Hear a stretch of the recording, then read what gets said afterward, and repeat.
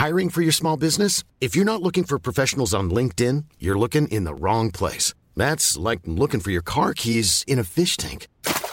LinkedIn helps you hire professionals you can't find anywhere else, even those who aren't actively searching for a new job but might be open to the perfect role. In a given month, over 70% of LinkedIn users don't even visit other leading job sites. So start looking in the right place. With LinkedIn, you can hire professionals like a professional. Post your free job on linkedin.com/people today.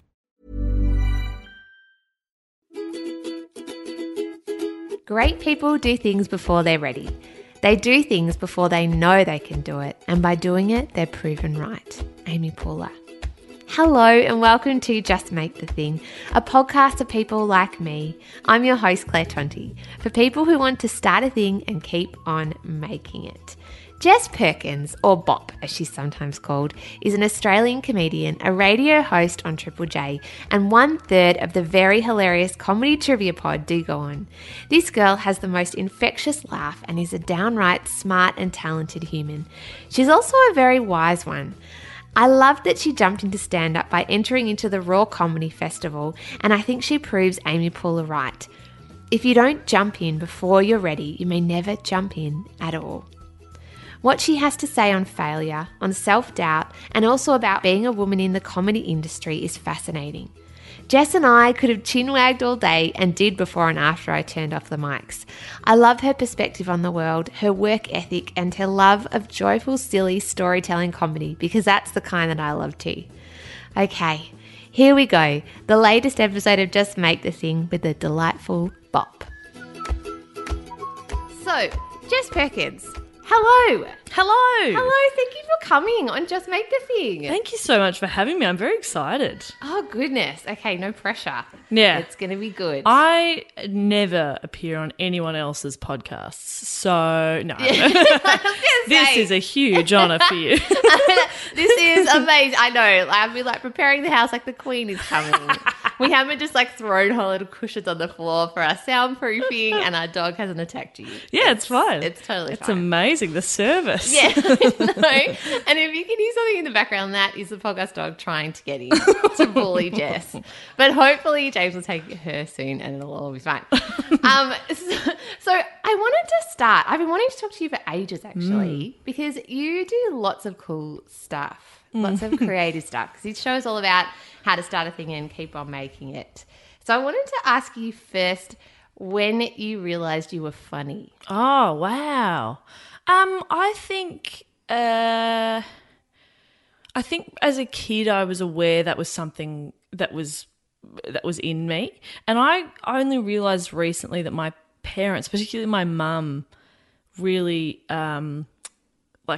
praised that or put an emphasis on that. I remember in primary school a couple of times when there'd be events on or something and your parents had to write you a letter, or whether it was like we were out on school camp or coming up to milestones in our lives, and they'd get our parents to write us letters. And I remember I've got them, and a couple of them mum would sort of write that, you know, you've got this sense of humour that's beyond your years and you can light up a room, like all those beautiful mum things. Yeah. But it's because they kind of praised that in me that I was like, oh, well, I'm funny. You know, like that was just something I was. Like I was. It's like part of your personality. Yeah, which I think is a great thing to instill in a kid. Oh, I'll be really disappointed. And I'm sorry if my son's listening to this in the future. I'll be so disappointed if it's not funny. Right? It will be. Oh, my God. My boyfriend and I were talking about that recently. We were like, what if we had a kid and they were like a real nerd? Yeah. Oh, our kid will be a real nerd. Yeah. I reckon. But a funny one. Funny one. Have a sense of humour. God, I know. What if they're like a real straight-laced accountant type? Yeah. And I know you hate accountants. I know I do hate accountants.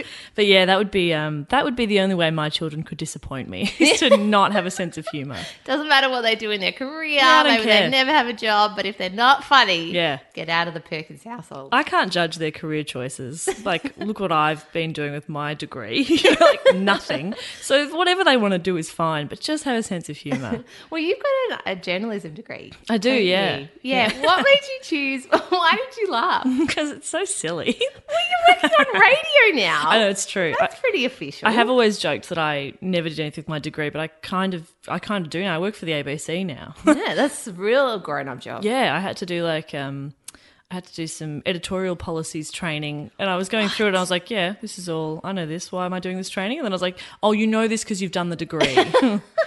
You're using your degree. Yeah. That thing that you've got a lot of head step for, which is like James has a business degree and a teacher degree and uses neither now. Yep. When he did business, it was like make a flyer and hand it around. Very different. Really good. Yeah. So, why journalism? Why did you decide that? Well, when I finished year 12, this is like a big moment in my life. When I did year 12, I did drama, and I got a perfect score in my drama solo. It's like top 1% in the state kind of thing. I know, that's why I did a big...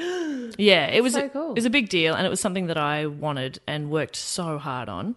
And so then I got I promise this is getting to the point. Then I got invited to audition for Top Class, which is the best drama solos in the state. They pick a handful of them. You audition, they pick a handful, and you perform at a showcase. And that's all I wanted. When I was in year 12, all I wanted was to be drama captain, to win the Performing Arts Award, and to get to do Top Class. And so I was drama captain, I'd won the Performing Arts Award, and I was like, I really want Top Class. Yeah. And I fucked the audition. I didn't complete, like the performance was fine, but I started too early, I wasn't focused enough, and I didn't do my best. So I didn't get it, and I also didn't get into the Performing Arts course that I wanted to do because my ATAR, my enter score, wasn't high enough. Because you needed to be like really good at maths and biology to get into performing arts, which made a lot of sense. Necessary. Yeah. So that it was sort of the first time I'd really, really tried at something and failed. And instead of getting back up, I stayed down.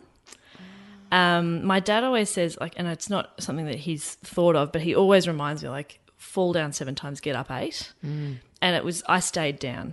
And I still credit that. I'm like, yeah, I just stayed down, I gave up, and I didn't try at things again.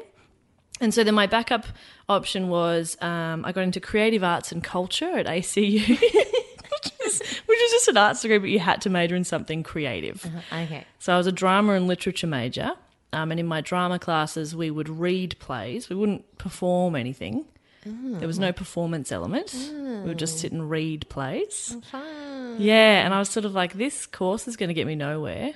And I wasn't enjoying it, so I stuck it out for a year, and then I looked at a few different things. I actually looked at doing paramedicine. Wow. I wanted to be a paramedic. I looked at a few different things, and then I ended up transferring over to Deakin Uni and doing media and communications.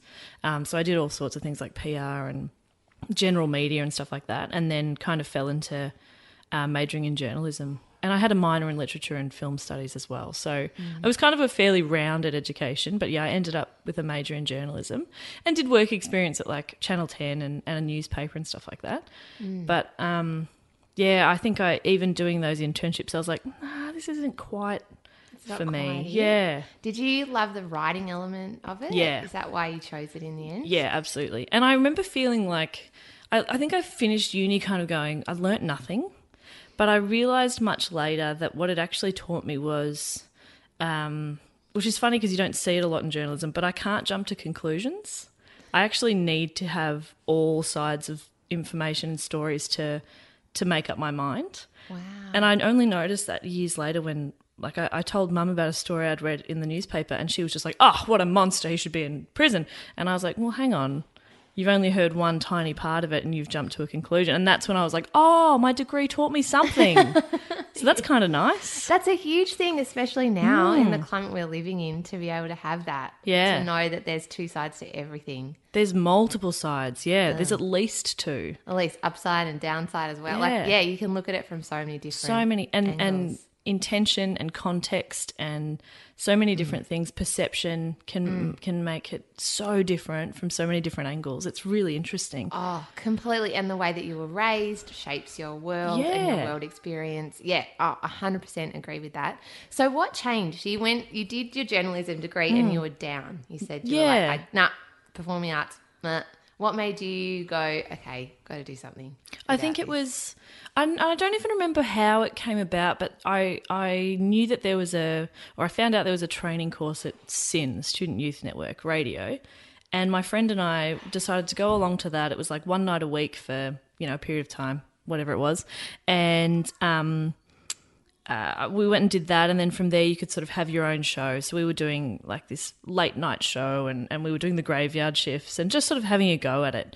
And I realised that I really liked radio, and I did more and more at SYN, and there was one show that was called In Joke, and it was just after a big breakup for me. Like I was 24 and it was like a 6-year relationship ended, and I saw this thing on the SYN Facebook page that was like, we're looking for hosts for In Joke, apply if you want to give it a go.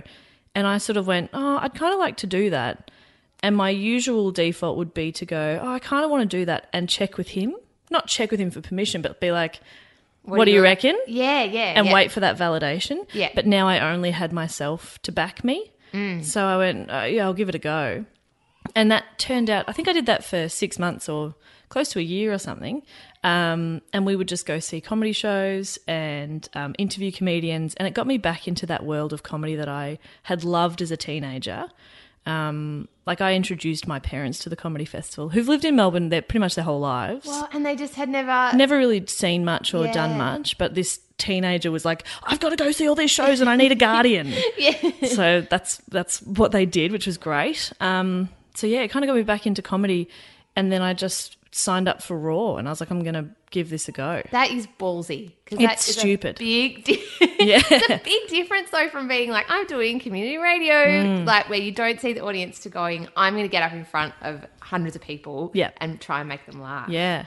What was that first gig like? Amazing. It was really good. Yeah. And because I was a drama nerd at school and was always leant more towards the comedy. For sure. Like all my solo and everything was always comedic. So I knew that I loved being on a stage, and I knew I could make people laugh. But it was a different type. Like, we'd done sketches and stuff like that at school, or characters. Now I was just telling stories as me. But I think Raw's a perfect place for someone to start, because you've got a pretty big audience and they're really eager and they're really up for it, and they're very supportive. So we went, my parents were there, a few friends were there, and I think that was good too, that I'd told people I was doing it, because then it meant I had to. Yeah. Because the day before I was like, you know what, maybe I won't, maybe I just won't do it. Maybe I just won't turn up. Yeah. I just won't do it. Yeah. And I had to, because other people were coming. And it was a great gig. I went on like third and did really well and got through to the next round, and it just kind of went from there. So the second gig must have been like a preliminary final or something like that, or a next heat, whatever it was. And then after that, I got a message on Facebook from Pete Jones, who's a comedy person. He's a comedian. And he just asked me to come down and do a gig at a room he was running. And that's sort of how I started to meet other comedians. And then it just made it less daunting, because the thing that scared me so much about stand-up was like I didn't know the logistics. Like, if you're going to go and sign up for a room, where do you sign up? Who do you talk to? Where do you stand? Little things like that, stupid little details. But then I started to meet people, and that made it a lot less scary. Wow. And so you sort of felt like you'd found your thing? Yeah, definitely. I felt like I found my people, or a place that I belonged. Because, I mean, I had a pretty good time at high school. I wasn't like drama captain. Yeah, everybody loved Jess Perkins. Oh yeah, everybody loves the drama captain. Yeah. No, but I was friends with everyone, I guess. But it felt more like I did feel like I was a bit different. And then meeting comedy people, I was like, oh, okay, these people don't think I'm weird or like a bit out there. They're just my people. Yeah. Which is cool. So cool. Yeah. It's interesting that it was a breakup that kind of pushed you into doing something again, because I often hear that from people that maybe not necessarily break up, but it often is. It's some kind of cataclysmic, life-altering thing that happens to you that pushes you in a new direction. Have you always had, James and I talk about this a little bit, like a creative itch?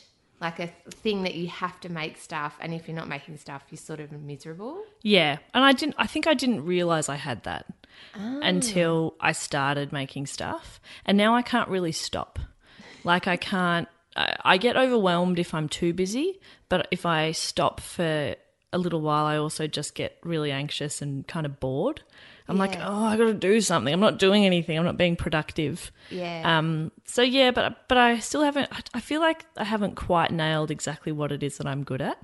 Like I think there's something more. But I don't know what it is. But I'll find it. That's exciting. Though. Yeah. Maybe that's actually something that you'll always feel. Probably. Because I spoke to Will Anderson and he said that too, that he had like 100 things that he wished he hadn't got to yet. And he was like, I probably won't have time to do. Yeah. So maybe when you're a creative person, you always want to have that. Like, what's the next thing? Yeah, I think I'll so. get there. What's the next thing I could do? What's the next thing? It's almost like it's never enough, or you always want something more. I think that's definitely true.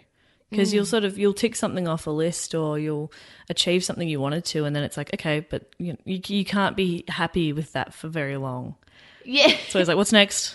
Yeah. How do you feel when you come off the stage immediately after a gig? Yeah, good. Really good. Well, if the gig's gone well. If it's gone badly, it's like, well, where's the nearest bridge? How do you go with that because I know you said you've had that failure early on and that really put you down. How do you cope with it now when it doesn't go well like that? I think you learn pretty quickly, especially with something like stand-up, that there are going to be rough gigs and it's not always in your control. Sometimes you can turn a gig around, sometimes you absolutely can't. But you see really good acts have rough gigs sometimes and you're like, it's just the nature of the beast. And one bad gig doesn't define you, just like one good gig doesn't define you. Yeah. And I think it also when it's early, because I had early success, like I was doing really well with raw comedy and stuff like that. That I ended up I got through the national final. Whoa! And the national final was my 7th ever gig. Oh my God! Like I was really green, but other people didn't know how new I was. So I always felt like early on, I felt like I had to be really good every gig because they expected more of me. But I think it comes down to like you don't judge a comedian based on one performance you see of theirs. Because I've seen people, like the first time I saw them, they bombed, and then I've had it in my head that person sucks. Yeah. Then you might see them again later and they're absolutely destroying, and you're like, oh, no, I was wrong. I saw them on an off night. And so now I'm a bit more confident in the fact that people in the comedy community know me and know that I'm a capable comedian. Yeah. So if they have a bad gig, it was a bad gig. I'm not a bad comedian. Yeah. So I think that helps with rough gigs now, because you go, I'm not a bad comedian. That was a bad gig. And that's it. That's like life advice. Yeah. In general, hey, like your mistakes don't define who you are. Yeah. They're just things that happen. Things that happen. You. And same with good things. They don't necessarily define who you are. Yeah. Well, I guess hopefully they do more so than the bad things. But like, yeah, you can't do one good deed and be like, well, I'm a good person now. Like it's, yeah. Wear a medal around your neck and just be like, I'm excellent, everybody. Did the dishes. Yeah, no, exactly. Yeah. Winning at life. Yeah. Winning. Yeah, exactly. And I often struggled with that too, I think. And doing this podcast has been really good in that way, that you start to learn that there's always another thing and there's always something else to try or something else to experiment with. And if you just give up at the very first hurdle, you're never going to make anything. Yeah. You know. You're just going to, you're denying yourself all these amazing opportunities. Yeah. And to really be good at something, you have to keep building on it. Absolutely. Like lots of little steps. Yeah. Yeah. And you often don't quite realise that you've become good at something. Like somebody was asking me recently, my friend Naomi, she was going to be doing a demo with a radio station, and she asked for some tips about radio. And I kind of thought like, fuck if I don't know what I'm doing. But then I gave her all this advice and I was like, oh, maybe I do kind of have an idea of what I'm doing with something I've been doing for about 5 years. Yeah, so like, yeah, you probably have some idea. And I'm still learning. There's still heaps that I can learn from it, but like I do know something. Yeah, after 5 years, you know a lot. You kind of know what you're doing in a way. Yeah, absolutely. So I think it sneaks up on you and then you're like, oh, shit, I know what I'm doing. Yeah, which is nice. Great. It's really nice, yeah. And then I think life also can teach you, once you get to that moment, then you realise, actually, no, I don't know that too. Yeah, I don't know everything. Yeah. And it's a continual learning process. Yeah. Yeah. So tell me about Do Go On. How did that eventuate? My favourite thing. the boys have told me that they recorded a couple of episodes. I think it was originally Dave's idea, is what I heard. That's what Dave was saying on the show we interviewed him. Dave's idea, and he did it with Matt because Matt also had sort of a bit of a trivia background.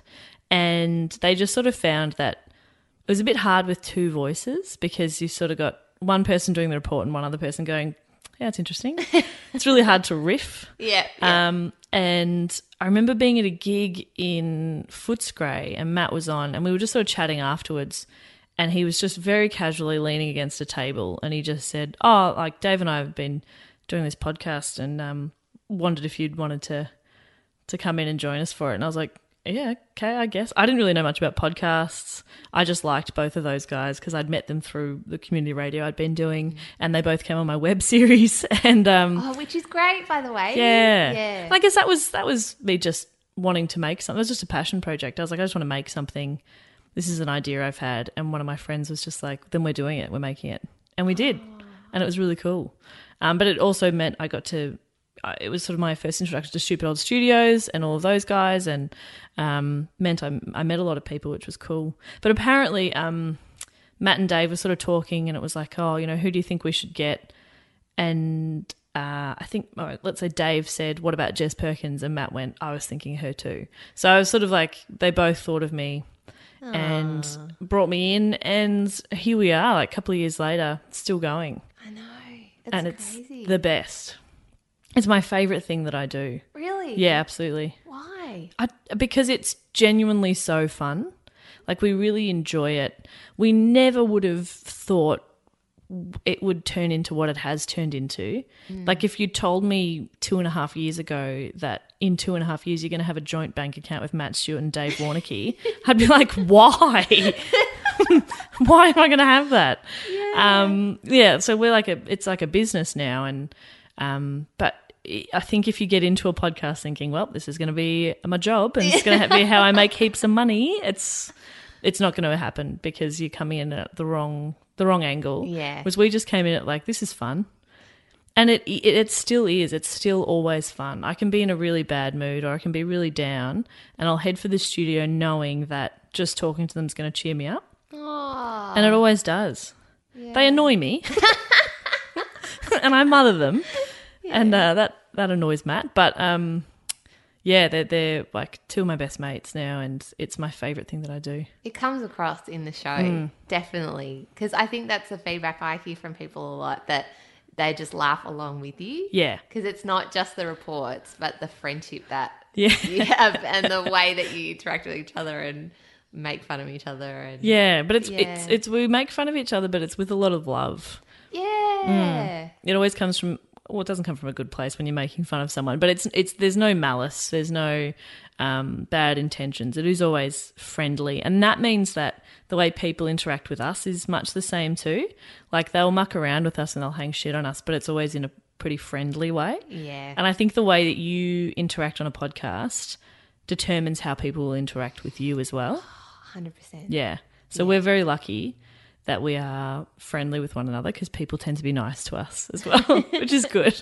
Like, please don't abuse me on Twitter. No, I couldn't answer that. I don't like it. No. I think that's like ultimately the whole Planet Broadcasting thing is like that. And it is. It's because of the way people speak to each other on their shows, and then in the community, we're trying to build that kind of positive stuff, which I think is really rare on the internet. Yeah. The internet, it sounds like it can be a really scary place for women. Yes. Do you reckon? Yes. Have you ever experienced that? Yeah. I mean, we get quite a lot of feedback from the podcast, whether it's reviews on iTunes or whether it's tweets or emails or Facebook, whatever it is. We get heaps. And 98% of it is really positive. And the small percentage that isn't, I find I get the most feedback in general. Really? Like, whether positive or negative, I'll get the most feedback. Yeah. But the negative stuff is pretty rough sometimes. Wow. And the boys are amazing in that they will back me whatever I decide to do. So generally we would always ignore. We won't engage with a bully or anything like that. What's really nice, though, is that the other listeners will. So I remember once this guy was like trolling us on Instagram He didn't even follow us, but he would look us up and just leave abusive messages about me, like wishing death upon me. And About you? Yeah. He called me, like he was saying that the boys were starting to sound like me and get rid of her, get a real host on, stuff like that. Oh my God. Calling me fat and things like that too. And I was just like, okay. Oh my God. And you read it on first reading, you're kind of like, Jesus. But then I like would read it again and go, what the fuck is he talking about? Like, Yeah. what? And then we would discuss it with the boys because sometimes I just need to kind of vent. I just need them to go, that sucks, dude. And then I'm fine. But they'll always back me with whatever I want to do. So if I want to engage with someone and shut someone down, they'll back me, that's fine, or generally will ignore. But with this guy, a couple other people would like comment and be like, dude, what are you talking about? Or don't listen if you hate it so much. Jess is the best. And like they'd be really supportive. And I was like, oh, okay, these guys are all right. That's awesome. But you do get some weird stuff, especially being female and a lot of marriage proposals, and you're just like, you don't know me. No, I'm not going to be your girlfriend. Nah. No thanks. No thanks. No, not random internet man. Nah, I'm good. I'm good. Oh, good. I didn't know that. Yeah. I did not know that you got that kind of feedback. Yeah, it's really interesting. Yeah. Why do you think, like, other than just, do you think it is just that you're a woman and you're being in comedy? I don't know exactly what it is. I think it can be so many different factors. I think it is a woman. I think it's a funny woman, which is intimidating because that means intelligent woman. But also, like most people will really like my laugh. I've got quite a loud laugh. It's the best. I love your laugh. A lot of people do, and that's really, really nice. But you'll get other people like, shut up. I'm like, well, Don't listen, guys. yeah, don't listen. If you hate it that much, it's part of what I contribute to the show. Yeah. It's infectious. It's one of my favourite Yeah, parts. it's so silly. But yeah, so Yeah. it is a bit strange. I'm not entirely sure what it is that motivates people to send hate, but it does tend to be, I don't know, maybe the boys get it and I don't see it as much, but they definitely don't like me sometimes. But I don't care. Yay! Yeah. I think you get to a point where you're just like, no, I'm secure in what I'm doing and I'm going to focus on the good feedback. Yeah. And constructive criticism, I'm always very open to. But just saying like, you're shit and you're not funny and your laugh's annoying, I'm like, well, that's not very constructive, is it? No, that's Can't not. change any of those things, so So move on. move on, thanks, bye. Bye. Yeah. There is a kind of thing, because James gets that a lot on Mr. Sunday Movies, on his YouTube particularly. They have a whole segment on their show called Hate Mail, which is just that James reading out death threats and like ridiculous things people say. And he deals with it by, just laughing about it You in have the to. end. Yeah. And in a way, you sort of think the bigger that you get, if you're not getting hate mail yet, that means you're not that big. In a Yeah. way. That's a great way of looking at it, yeah. Like if you're getting hate mail, you're like, yeah, I think I've made it now. Yeah, I'm I've doing done well. it. Yeah, but I do think there is something about that whole men being threatened thing. Yeah. Which I don't understand, because I would never write to someone. I very rarely write to anyone on the internet that I follow anyway. Yeah. But I can't ever imagine being like, I don't know what I'm going to say. You're an idiot and I Yeah. hate your laugh. Like, It's so strange. I would never do that either. But it's also, the thing that bothers me is that, like, I would get feedback that has nothing to do with what I'm employed to do. So my job, well, I have many jobs, but mostly is to be a comedian, to do a podcast or to do radio. Like, I that's what I'm there for. So I actually get, like, and it sounds so stupid, but I get really annoyed when people will be like, you're pretty. Not that happens often, I'm not bragging, but like if people just like, guys will send me messages on Instagram or anywhere and just be like, you're so beautiful. I'm like, that's not my job. no. Don't compliment me on that. That's not what I'm employed for. I'm intelligent and I'm funny. That's what I'm Yeah. employed for. You can say, I think you're really funny, or thanks for making a great podcast, or whatever, or the opposite if that's what you want. But don't talk about my looks. That's not what I'm here for. No. And that bothers me for some reason. Well, I think that's reasonable, but it's just like, nah, piss off. Yeah. I completely understand. Why do you think it bothers you? Because I don't want to be seen as – because that feels like it's something you'd only say to a woman. I don't feel like the boys get, gosh, you're handsome. Oh, love that outfit on you. Yeah. Marry me. Yeah, God, you look good, or aren't you cute? And like, I feel like it's just something that men feel it's okay to say to women, but it's not. And it's not – yeah, you don't know me, for starters. Yeah. We're not friends. If a friend comes up to me and says, you look nice today, or, oh, you've had a haircut, that looks good, whatever, that's fine. And a lot of the time it can be friendly. Yeah. And that's fine. And it's funny that, like, people will notice that I have a haircut and will say, oh, Jess, your hair looks good. And that's, you know, that's fine. That's not creepy or anything. It's when it crosses that boundary and it's a bit creepy or a bit too personal or something. It's like, no. Like, I got one once that I just ignored, and it said something like, all three of you on the podcast are really funny, but you're the only one who's also truly beautiful, or something like that. I was just like, gross, dude. Just say you're all funny. Just say you're all really funny and I like the show. Yeah, leave it at that. Exactly. This is such an important conversation, I think, to have, because I'm sure there are a lot of blokes out there that would be like, what? But I'm saying you're beautiful. I'm giving you a compliment. What is the problem? Yeah. And I think I went to Silly Piccola's show last night, and she was talking a little bit about the whole Me Too stuff and all of this conversation. And I think it's about us saying this kind of stuff and guys hearing it and being like, oh, it's not okay if I don't know you. Yeah. And I like what you do, to then sort of, it feels like you're objectifying us. Yeah, exactly. Into something like just the way we look. Yep. I'm just an object.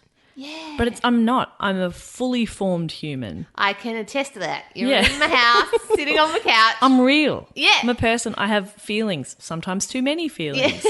And I work really hard on lots of different things, one of which is not my looks or my appearance. That's not what I'm here for. Yeah. My job is to, like, entertain you and make you laugh. Yeah. I'm not an object. Yeah. So, yeah, when people will, like, I remember a live show we did a little while ago, a guy walked in and he was like, hi, Jess, and he was really lovely, and we chatted a bit, and he goes, I love your shirt. I said, thank you, it's new. I don't know how I feel about it. He goes, no, I love it, it's great. I said, thanks very much. You know, and like in the context, sometimes it can be fine. Yeah, that's lovely. That's fine. Yeah. But, yeah, it's when you just get random messages, it irks me a bit too, because I'm just like, I'm not an object. I'm not. Yeah, not decorative. Yeah. Yeah, that and that you wouldn't say that to a bloke in the same way. Yeah.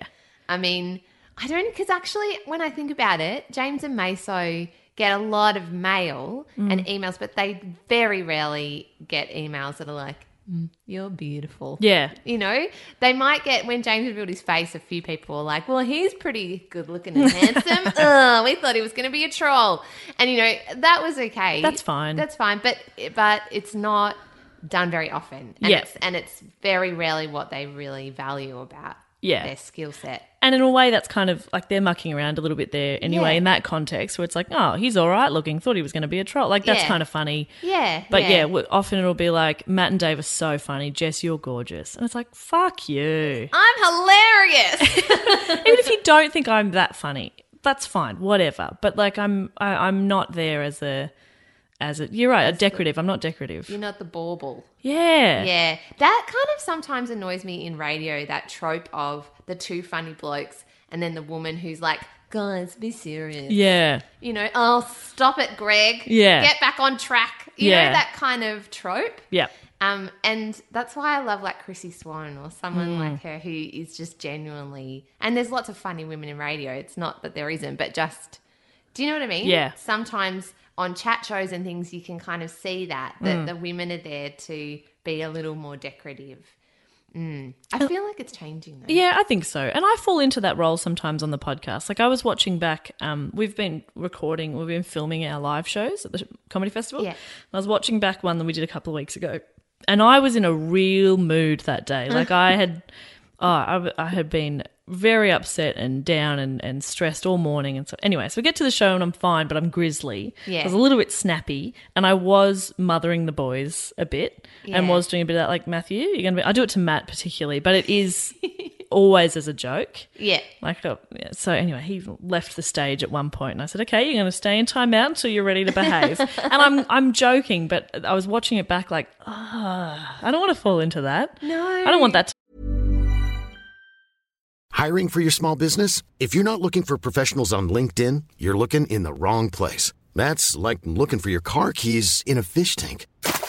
LinkedIn helps you hire professionals you can't find anywhere else, even those who aren't actively searching for a new job but might be open to the perfect role. In a given month, over 70% of LinkedIn users don't even visit other leading job sites. So start looking in the right place. With LinkedIn, you can hire professionals like a professional. Post your free job on linkedin.com/people today. to be my role, because it isn't. And more often than not, I'm derailing the podcast. Yeah, you are. You're the one that's getting so silly and like creating some really like land in your head. Jess has just gone into some world where the carrots are talking to her or something.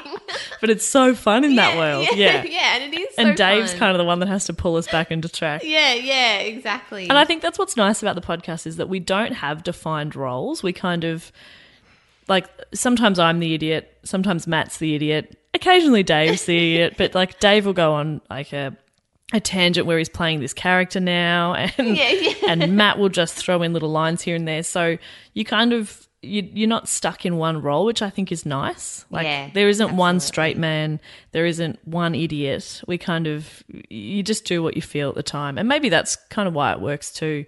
Yeah. Is because you're not stuck having to play your role. You're just getting to be yourself. Yeah. My favourite parts of the show when you're doing the improvisation, all kind of like hilarious. Like, and when they do the Dougal animations, that one where someone's flying or something, you go, Dave starts flying, and there's like a can of beer or something in someone's like bits. Yep. I don't know. It's just they're my favourite bits. They're ridiculous. Yeah. Or whenever Dave goes, I think my favourite's when it was Shackleton's expedition and there was the slugs. Yeah.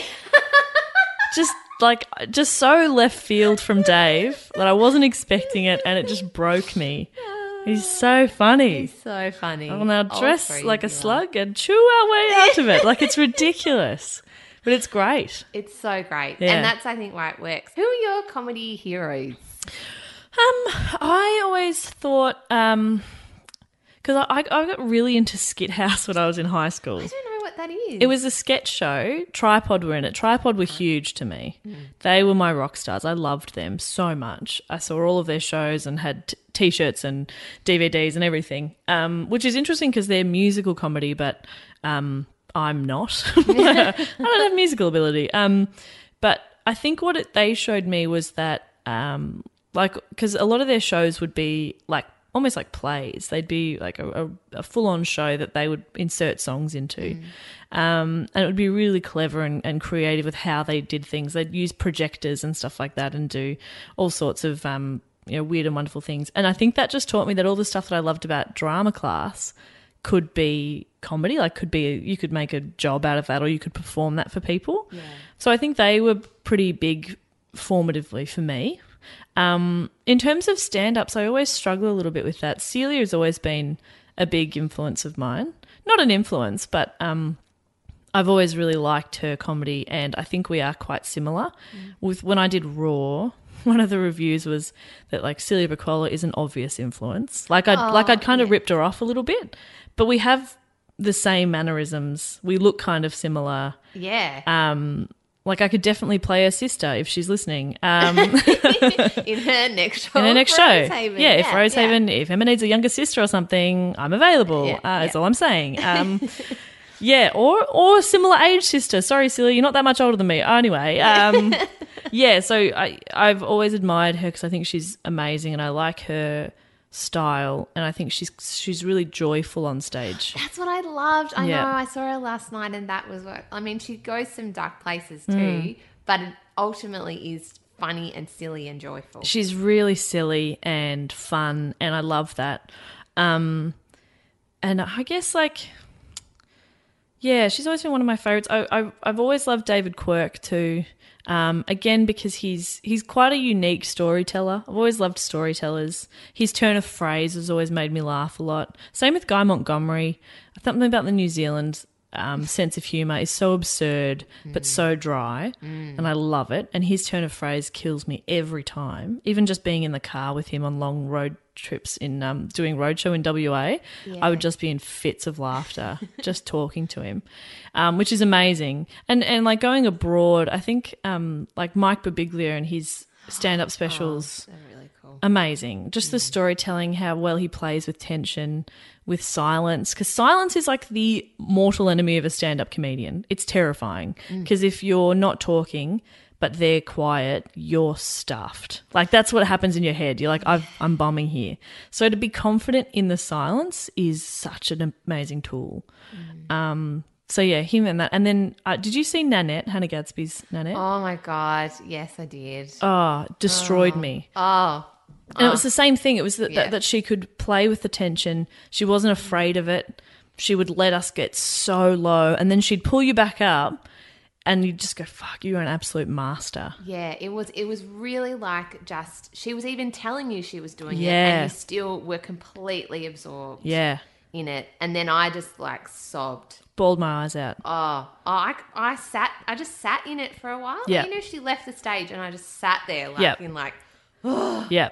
yeah. It was so heavy. And I don't like standing ovations because I usually think they're quite forced or whatever, but I was straight up out of my chair for that show. It was amazing. And then I remember leaving the theatre, and at first I was like a little bit shy that I had cried, and then I was like, no, stuff it, because there were so many other people around me also feeling it. Oh, yeah. And you should never be ashamed of feeling those feelings.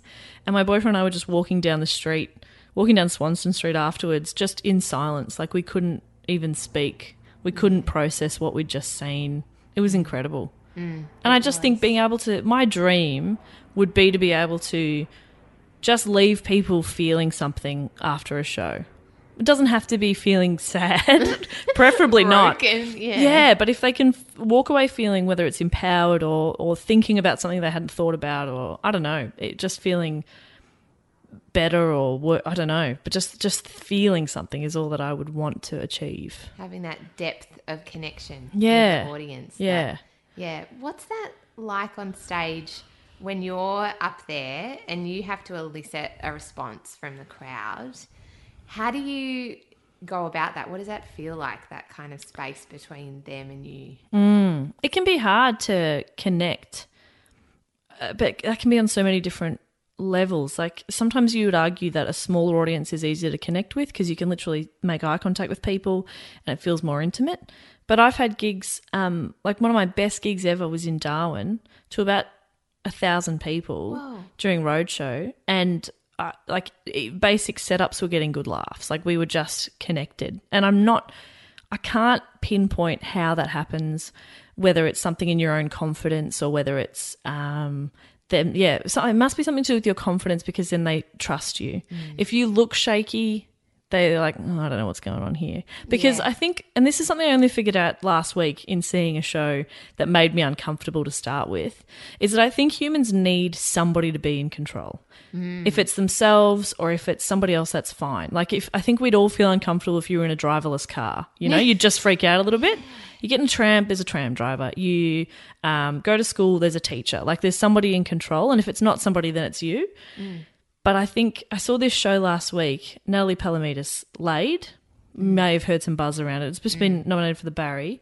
And the first 10 minutes, I was so uneasy because I was just like, I don't know what's happening here. There was a bit of crowd work. There was some clowning. There wasn't a lot of dialogue to start. And I was like, oh, I don't know what, as I didn't know what to expect. I didn't know what was happening. And then through her performance and a few little glances at the audience and the way she handled things, you suddenly realise that she's completely in control. She knows exactly what she's doing and she's got you. So then I was able to just relax and go with it. And I think maybe that's where it comes from, is like the audience needs to know that you are okay and you're in control and you know what you're doing. I think. That is so smart. No, it really is. You nailed that.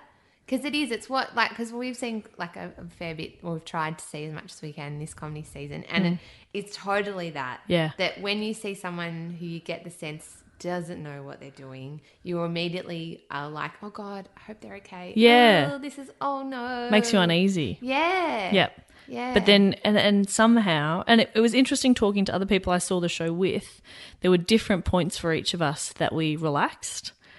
And so for one of the girls, there's a part in the show where she nicks it. She's pretending to shave, but she actually cut herself.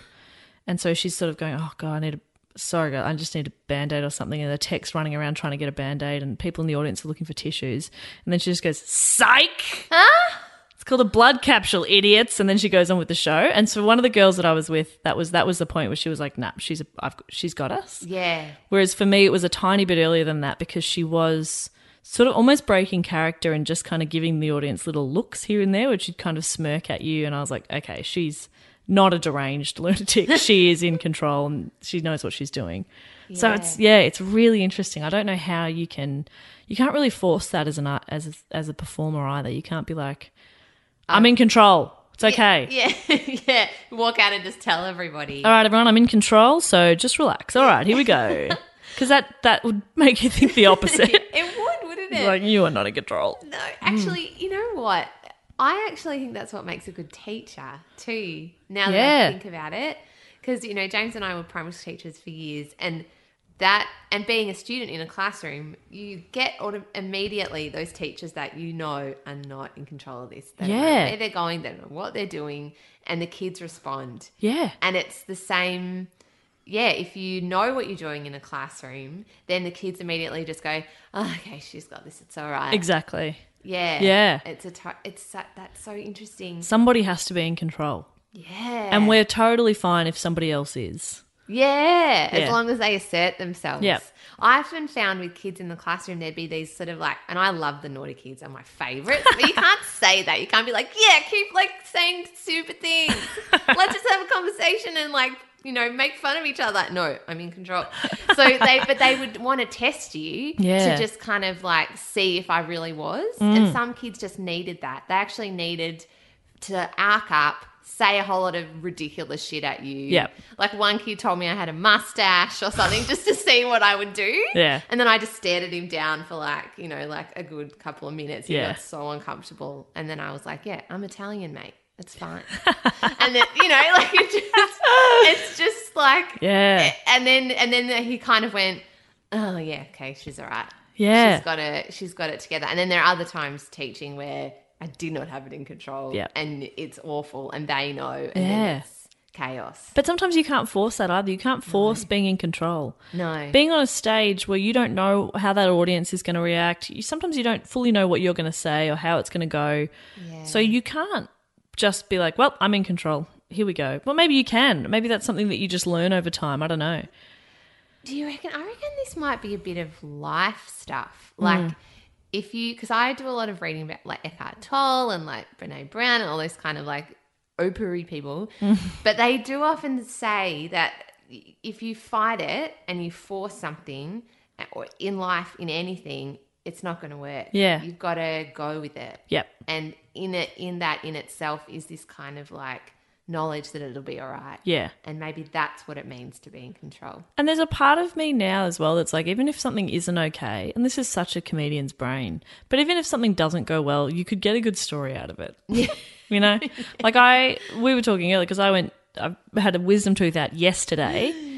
Right. Yeah. But at least I was kind of like, well, I could potentially get a good story from this, like everything that goes wrong, you're like, well, I'll give it a go because there'll be a story regardless. Yeah. Which is so stupid. But it means you just pull inspiration from anything. Like I want to write a joke now about how a conversation I had with a friend recently because I was on my way to my psychologist who I've been seeing about like anxiety and stuff like that. And I was on my way to the appointment thinking I was worried because I was feeling pretty good. And I was like, I don't really have anything to complain about today. What am I going to talk about to the psychologist? Like, what a stupid thought to have in that, like, I was so worried that I was feeling good. Like, I couldn't. And then I was also concerned I had worn that same jumper the last time I saw the psychologist. And I was like, oh, no, she's going to judge me. She's going to think I have one jumper. And it was just, it's so stupid. But from something like, seeking medical help, you can pull anything out of that. So that's fun, I guess. It's fun. Well, it's so stupid. no, because I see one too now to deal with like all my face stuff Of course. that happened, and this is this weird human thing where on the way you're like, what am I going to wear? How will I look? Like suitably sad, but not completely deranged. Yeah. And then also she wants to like me. I want to be kind of funny. Yeah. Like one of her favourite patients. Totally. I definitely want to be one of her favourite patients. I kind of want to be friends with mine because she seems rad.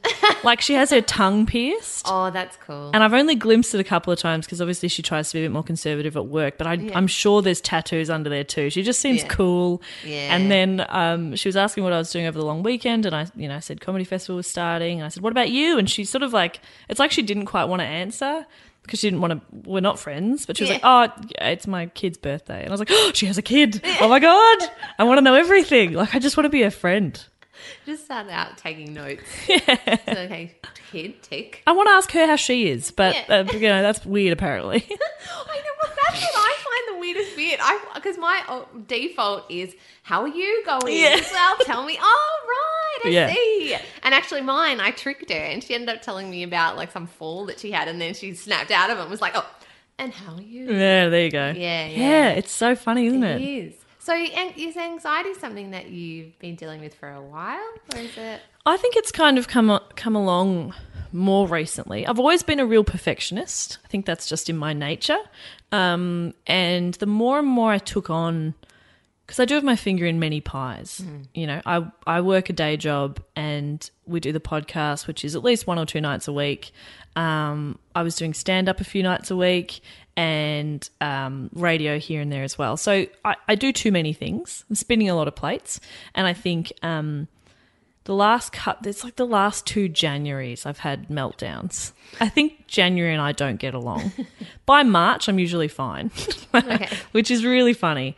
But yeah, I think I do get overwhelmed, and then I get anxious from that. And I think there's this weird thing where you kind of don't want to talk to people about it. Not necessarily like, I think I was okay in going, I'm going to get some help and I'm going to go see a psychologist, that's fine. But then in talking to other people and saying that that's what you're doing, I feel like there's a bit of stigma there of don't tell people.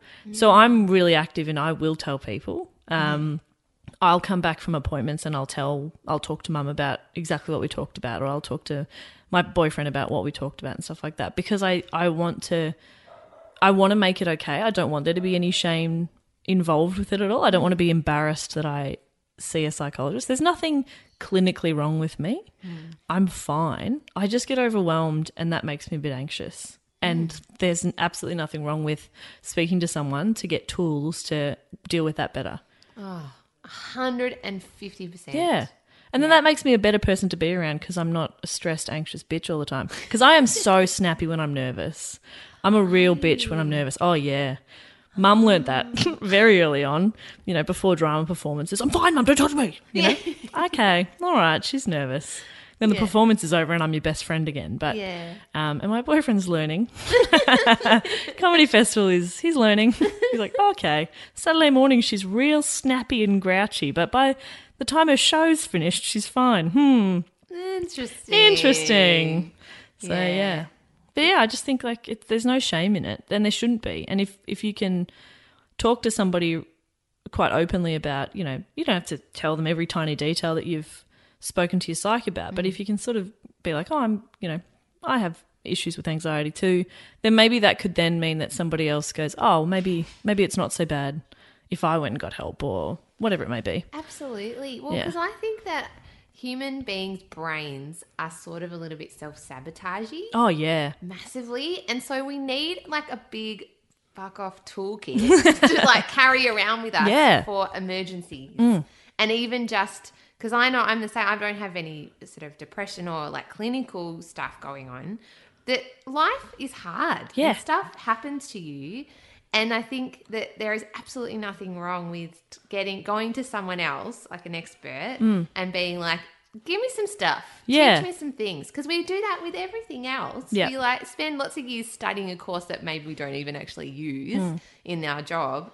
but we don't want to spend a bit of time, getting some stuff to help us with our brain. Yeah, and I realised too that like I was thinking about like how much it might cost to see a psychologist and sort of going, well, maybe I don't really need it. But if my back goes, or if I get a migraine, I go straight to the chiropractor and spend $65 for a 15-minute appointment. Yeah. Whereas I can spend a little bit more and have an hour and have some stuff to work through. That's so helpful. Like we just don't think about our brains as much in terms of like looking after your health. Complete. And that's your tool. Yeah. Like your brain, I mean, obviously everyone needs their brain. Nah, not everyone. Doctors, Don't need it. yeah, Yeah.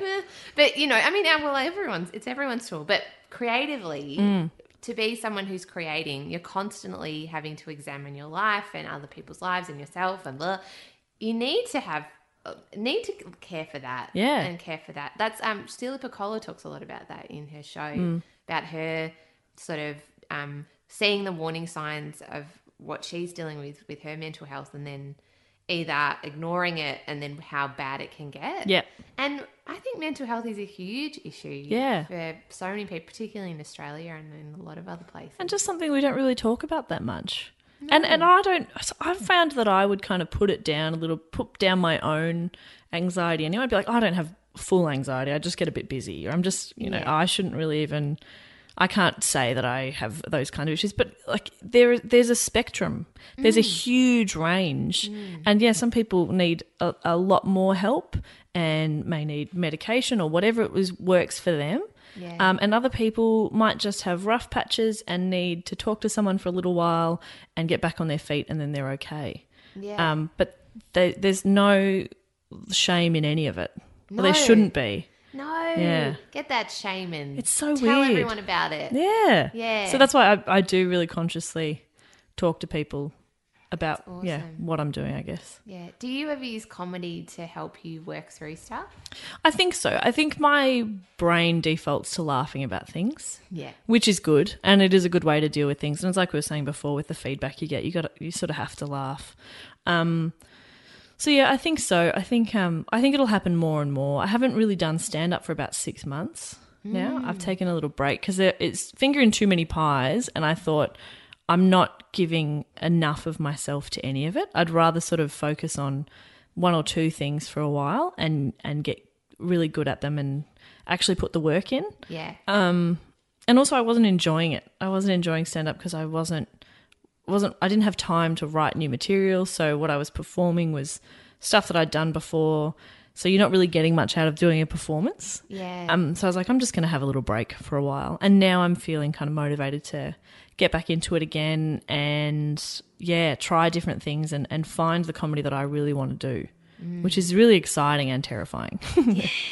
Oh, it is really exciting. Yeah. Did you use Comfest like that too? Kind of looking and seeing what everyone's doing? I've been trying to. I haven't even seen as much as I would have liked to, just because I ended up getting busy through the week, which sucks. It's so hard. It is hard. And so like Tuesday nights are out because I do mid-dawns Tuesday into Wednesday. And so then you're tired Wednesday. Yeah. So it's I've been busy, but I've been trying to see things and sort of get ideas of what I would like to create, what sort of show I want to make. Yeah. But my idea, and I wanted to do a solo this year. That was always the plan. And then sort of Comedy Festival last year was like, I'm not doing it.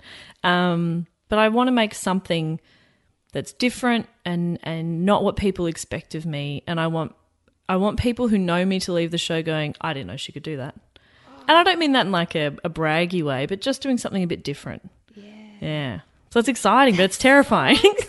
Everything I'm doing is exciting and terrifying. Yeah, but that's when you know the juice is good. Yeah. Does that would make no sense? When the juice is good. Yeah, the juice is good. But that's where you know you're in that spot where you're just like real terrified. Yeah. But not so terrified that you won't do it. Yeah. Just that you're scared to go in that space. Yeah. That's going to be interesting. I can't wait to see what you do. Who knows what I'll do? Yeah, I'm not even sure. But I'm lucky too that I've got so many people around me that I can like bounce off. Like I'd run stuff by Matt and Dave, or good friends with Auntie Donna, who are amazing sketch comedians. So great. Yeah. So to be able to say to one or all of them, like, can I buy you a coffee and just pick your brain for a bit? I'm so lucky to have those resources. Yeah. So who knows? But yeah, that's kind of, I'm trying so hard to get the balance better because all of last year I was working a full-time job and trying to do all the other things. Now I'm going more into like working kind of casually part-time. In my head, it's going to fix everything, but I'm still spinning the exact same number of plates. It's just that I'll be working a bit less, which will hopefully mean then a little bit extra time for the creative stuff that I love to do and actually putting the effort into it instead of just doing the bare minimum I've got a podcast report done, so whatever. Whereas I could make it a bloody good podcast report, or I could write some new stand-up and be excited to go and do it. Yeah. I think that's what's going to be, hopefully. I'm so hopeful that it will work, but who knows? Oh, I reckon it will. I hope so. I from what I can see of what you do, it will. Yeah. Definitely. I think it's always really good to give yourself a little bit more room in your life.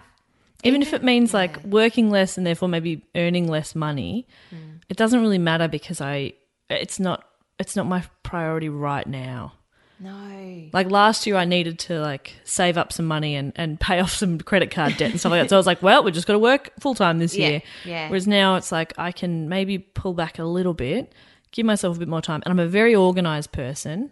I'm a Virgo, so very, very organised. So I was thinking even earlier today, it's going to come down to me looking at my week and be like, okay, these are the days I'm working, these are the gigs I've got, this is when the podcast is, and finding time. Like I'm literally going to have to schedule me time. That's great. Which I think is probably what I have to do. Like even if I've got to say, do some work, I've got Thursdays off. All right, well, I'll work from 9 till midday, and then midday onwards is my time. And I can go and read a book. And I just want to be able to do those things and not feel guilty about them. Yes. And not feel like I should be doing something else or there's more work that needs to be done. Because I think all the comedians that I admire, like they will talk about things that shows they've watched, books they've read, things they've done through the day or activities they've done. It's like I don't have time to do any of those things, so I've got no material.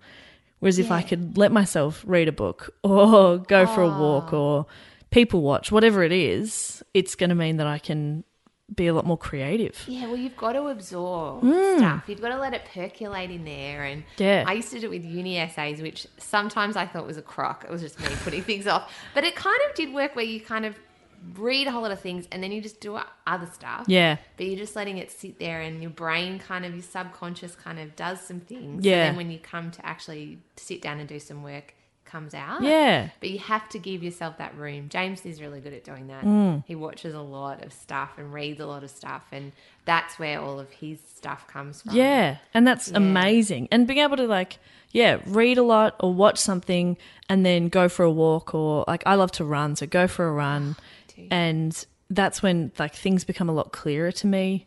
Like on the treadmill a lot of the time I'm like, oh my God, I've just had an idea, and that thing I was mad about, I've just realised why I wasn't actually mad at that person. I was mad at something else. You know, like it's that clarity, but I barely make time for that. So I am really hopeful. In my head, just working slightly less is going to solve everything. I hope so. It never goes wrong when you think that. Yeah. Of course.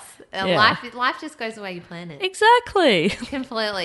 You don't end up at a dentist and getting teeth pulled. No, it's fine. Go for a run to clear your head and then fall on a brick.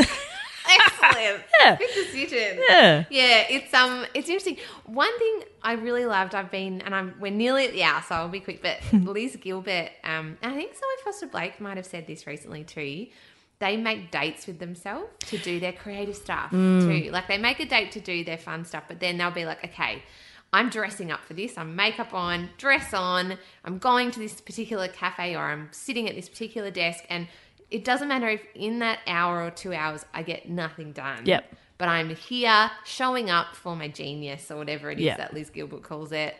And if you'd like to join me and so I can write this thing, great. Yeah. And if for 2 hours I've got 3 words, well, fine. Yeah. But I'm showing up. Yeah. And I think I like that idea because I can put a thing off for a very long time. Yeah, and I think that's a good point in terms of showing up for the work, and I think it's also really important to show up for the self-care, because that's something that my psych and I were talking about just recently, where she was sort of saying when you're at uni, you know that you're at uni and you're studying and you're getting an education, you're figuring out what you want to be. But at the same time, we automatically prioritize like the social thing as well. So you'll catch up with friends or you'll go to that uni party or whatever because you know that it's your time to experience things. And then you become an adult and you get into the real world and you just go, well, I go to work and I go home and I do this. And things like going to the movies or catching up for coffee or drinks or something become a luxury. And I've definitely put that into, I don't have time for those luxuries. And so I think even more importantly for me at this stage is to make time to wander around an art gallery by myself. I love photography. Me too. I love art. So I sometimes I just like to go to NGV and just wander around. And it can be an hour, it can be 2, and then I'll grab a coffee and head home. But I feel so much better. Or sitting in a park and reading a book. Like you just need to, for me now, it's not about showing up for the work because I will always show up for the work. Yeah. But I don't show up for myself. So I've got to do that more. That's huge. And stop feeling like just going to the movies is like I'm being a bit cheeky. Like, a bit lazy. Yeah. Or a bit like what a guilty. luxury. No, go to the fucking movies. It's fine. And it's part of your job. It's actually part of your job. If you Exactly. think about it like that, like it's part of shaping whatever it is you're going to do. Yeah. You have to absorb creative stuff. Yeah. And look at stuff and So, to be yeah. able to do it. I'm so hopeful, but I don't know how it's going to go. I'm hopeful for you, Jess Perkins. I reckon you can show up for you. I hope so. Yeah, you're good at everything else. So I'm sure you can do it. Yeah. And you've inspired me too. I love going to art galleries and having a wander. Just It's a wonder. awesome. And it doesn't have to be a full day. It can just be an hour. And it's amazing. It's so good for your soul. It is. I used to just love doing that before I had my little guy.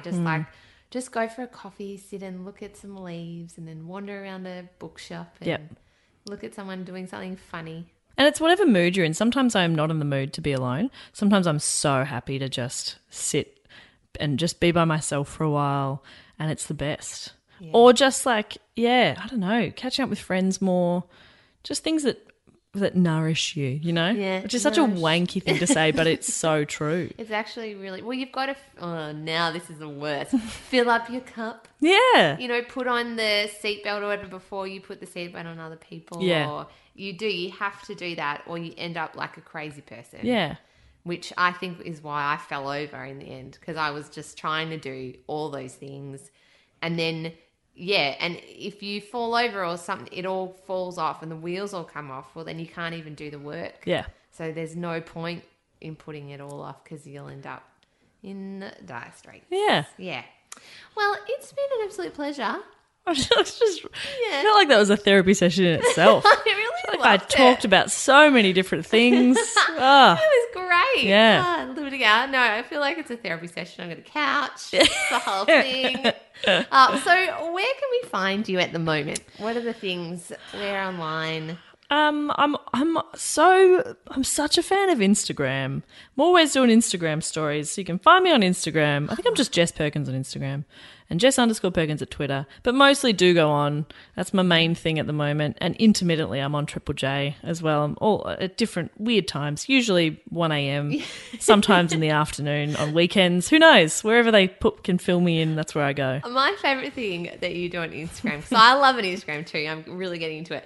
It's just you at like 3 a.m. being like, I've eaten all my snacks early. And now I'm panicking. Oh, that was very upsetting when I ate all my snacks. Yeah, I always love doing the late night Instagram stories because you start off feeling pretty good and then you crash and then you're fine again and it's really fun. And also I'm alone in a studio for 5 hours, so I've got to do something to keep myself entertained. Definitely. Okay, well, check Jess out on Instagram or at 3 a.m. on Triple J. And thank you so much for coming in. Thanks for having me. Yay. You've been listening to an episode of Just Make the Thing with me, your host Claire Tonti, and the wonderful Jess Perkins. You can find more of our podcasts at planetbroadcasting.com. You can find Jess Perkins on Twitter or on her podcast, Do Go On, and also sometimes presenting on Triple J. If you would like to email the show, you can contact us at justmakethethingpod@gmail.com, and you can find me on Twitter at Mrs. Sunday Movies or on Instagram at Claire Tonti. Also, we would love you to be a part of our charity campaign this year. We'll be sending you lots of bonus content, including the Q&A from James and Meso, and maybe a couple of extra stuff too from our other podcasters. So head on over to that page there. You can find more information about Care Australia at planetbroadcasting.com, and the link for the charity campaign is in the show notes. So we would love you to be a part of that too. Okay, have a great week. See you next time. Mom deserves the best, and there's no better place to shop for Mother's Day than Whole Foods Market. They're your destination for unbeatable savings, from premium gifts to show-stopping flowers and irresistible desserts. Start by saving 33% with Prime on all body care and candles. Then get a 15-stem bunch of tulips for just $9.99 each with Prime. Round out Mom's menu with festive rosé, irresistible berry chantilly cake, and more special treats. Come celebrate Mother's Day at Whole Foods Market.